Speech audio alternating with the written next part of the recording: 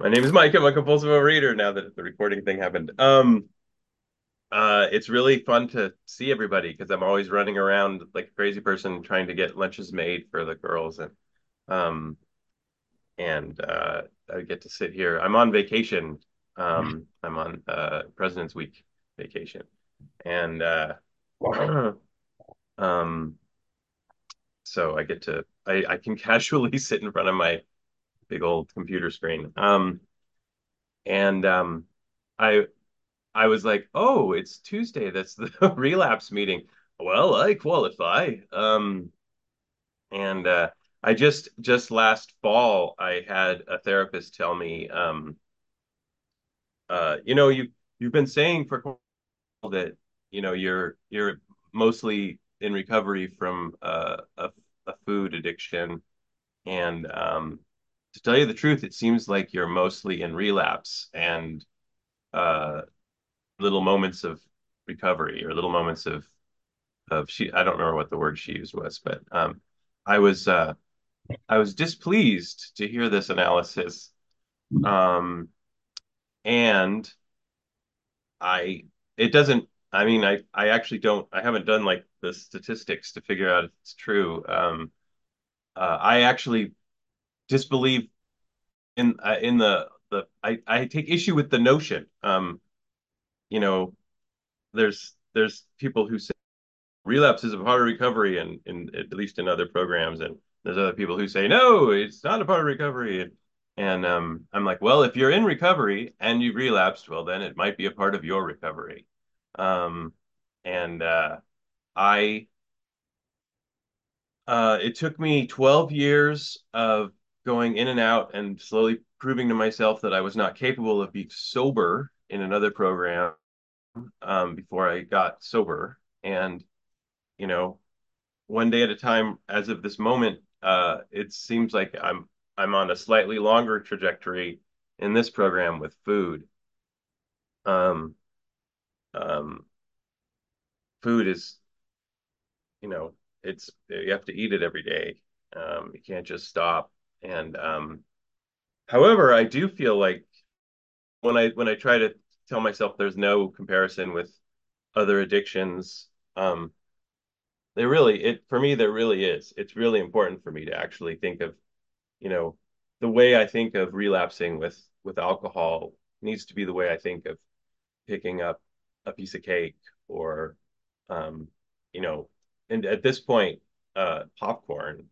Um, so I I have had long periods of abstinence. Um, and but I've always, it's the same thing that used to happen with alcohol in the 90s. I would life would get really, really hard, and I would not know what to do to survive, it felt like, except to pick up. And that's what's been going on with food for years. Um, in the grand scheme of things, I've had a pretty remarkable recovery, and that's important for me to remember too. I was in my 20s. I stopped weighing myself at 350 pounds, and because that was as high as the scale went at the gym. Um, and So it's something like 375, getting up to close to 400 pounds. And I don't think I've been 300 pounds in past age 35, and I'm 55. Um, so I've been sort of hovering around 250 for a long time, which I guess a lot of people would think is pretty heavy, but whatever. Um, so I guess what I really want to share is it's been um, I'm a person who would throw food away and then go get it, hope that it was clean, and then someone in a program said, "Oh, you put detergent on it, and then you don't have to eat it." Um, and I've spent a lot of years focused on the food, um, focused on that symptom instead of focusing on, my spiritual condition. And that has led to me going in circles and trying to solve the problem on my own, which is anathema to 12 step. If this is if I'm powerless over food, I need to turn it over first and foremost. Like that needs to be the first thing I'm trying to do all the time. And that's just it's been really hard to hold that in mind every day. And again, it's for me at this moment, it's just like alcohol. I had to go from, I would get abstinent because I was terrified of and miserable. And then in abstinence, very quickly, I would be like, "Oh, I'm good. This is easy. Everything's fine." And I would stop working the program, or stop working the program hard, and eventually I would do something very minor. That's been the real pattern. I would like have a little bit of cheese. Like it's cheese. Cheese is a healthy, natural, whatever. For me, cheese is a slippery slope. Um, uh, Sugar, in the first five ingredients or so is a slippery slope. And basically, things that push those buttons, it doesn't have to do with like the chemical nature of the food. Maybe it does, but if I eat something that's like bread or cake or cheese, um, I seem to start the process of relapse. And it just is slow and steady. And then it's not. Um, and So, last fall, and the thing that the place that process ends is I get to more and more elemental, like I just want the sugar or whatever form of sugar I'm allowed to eat, whether it's, at the time, there have been times when I've been like, oh, honey is fine, or agave is fine, or whatever, and it's just not for me. Um, I will eat a mountain of these things, and uh, last uh, early December, late November, I was on a daily basis. Um, I don't know if I'm supposed to mention specific foods. Basically, I was getting down to like the two most basic ingredients of cookie dough, um, and eating that in a large amount uh, uh, every night, and having terrible heartburn and feeling as humiliated and sad, trying to be compassionate with myself. Oh, it's a disease. Um, and just every day, and it was awful. Um, I was like, there's clinging to this last thread of like, but I'm not eating cake. I'm not, like really. Um, and I woke up one morning, um, really sick, having tossed and turned all night. Actually, it was December 8th. Um, and I wrote, I was sick and tired of being sick and tired. And for it finally clicked that um I had been trying to get sober for years and years and years and years. And when I finally did, the last thing that happened was I said, this is going to be the most important thing in my life. Staying sober or not drinking is going to be the most important thing in my life. So I was like, well, what would that be like if you did that with food? And I hate it when speakers read, so I'm going to do that now. Uh, Actually, I think I'm going to read this whole thing because I think it's so. If I see yawns, I'll stop.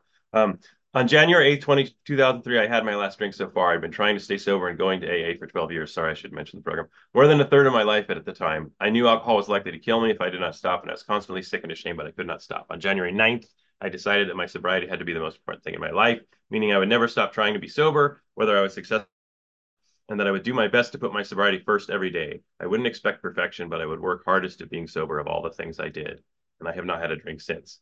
On December 8th, 2023, I am up at 4:47, jittery, tired, and uncomfortable in my body. I've been eating those foods in large amounts every day this week. Like one would, yeah, I've had the startling experience of finally feeling okay for a short time after I finished that. Um, that's how I knew I was screwed. Is the I used in my head.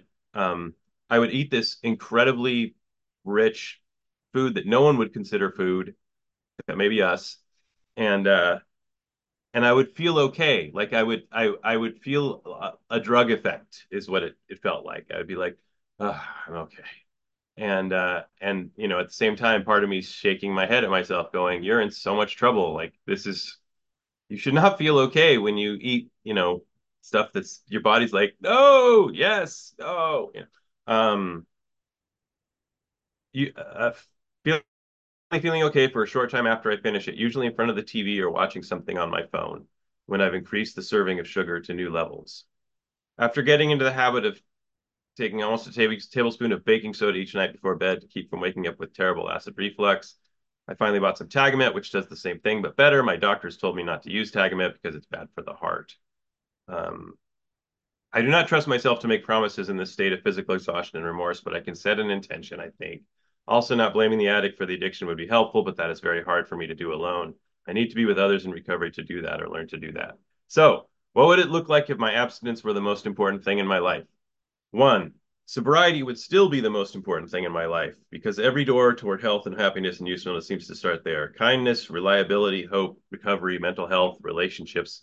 Sobriety allows me to address these in ways I never could without it. And abstinence and sobriety go hand in hand, not necessarily making one another easier, but giving me the raw material for a good life, built with spirituality and humility at its core in the context of genuine life on life's terms. Not turning to quick comforts gives me the chance to build a life of robust, positive comforts that spring from a higher power and their ultimate gift to me, fellowship. Two, my program would focus first on step work, service, and fellowship, and second on food. Three, I would attend a meeting each day. Four, I would speak with a fellow in program each day. Five, I would pray and exercise each day. Six, I would be abstinent one day at a time. Seven, my abstinence would be kind and abundant, leaving out the red and yellow light foods. These are currently flour, bread-like foods, sugar and sweets, dairy, treat-like snacks, and deep-fried foods. Eight, my abstinence would involve eating 3 meals a day, 3 to 6 hours apart, without thirds. um, Nine, I would generally know what I am about to eat as my meal before I begin it. 10, I would maintain active participation in AA. 11, I would maintain multimodal approaches to my mental health, including medication and therapy. 12, I would hold all of the above as firmly as I can without being rigid, unkind, or careless. The most important thing being to gently but firmly recommit when I falter or as I learn new truths. The most the most important part of recommitting being action on items 1 and 2 above. Um, so my sobriety and my abstinence have stopped being two things. I call it my recovery, and it's the most important thing I do every day. I'm still scared, so I still have to build in gratitude because the fear will go away. Um, and if I don't replace it with gratitude, I my history says I'm doomed. I'm not doomed. I will relapse and I will be lovable and fine if that happens too. But damn it, I don't want to. I'd like to maintain my abstinence, maintain my recovery right now. And um, so 3 meals a day. Um, that's actually a thing that I've during the vacation I realized I had to recommit to. Um, I'm supposed to eat between 6 and 9, and 10 and 2, and 5 and 8, I think. Um, and that's pretty important for me. And yeah, I just was like playing on the computer and going, oh, I'll have lunch at some point. And I hope, you know, I think that's also potentially a slippery slope. Um, and so I don't want to do that. I guess the last sort of missing piece for me is uh, I haven't done a lot of 12-step work in this program. That's not true. I hadn't been recently. Um, and there's always a reason. I have an 11-year-old and a 14-year-old. Um, I have an autistic 14-year-old and a 11-year-old with ADHD. I have ADHD. I also have depression and anxiety and all kinds of fun things. PTSD, alphabet soup, I've called it in the past. And recovery is possible. Uh, and sometimes that actually scares me because that program is, thank you, um, program, I really feel like the 12 steps and more importantly, not more importantly, as importantly, the fellowship, we can get through whatever comes our way. You can be really, really, really sick. And I don't say that with judgment. I mean, you can be really, really, really suffering with an illness or with circumstances. And these fellowships, these 12-step fellowships that I've known will get you through it without making it worse, compulsivity or addiction. And I don't want to suffer so much.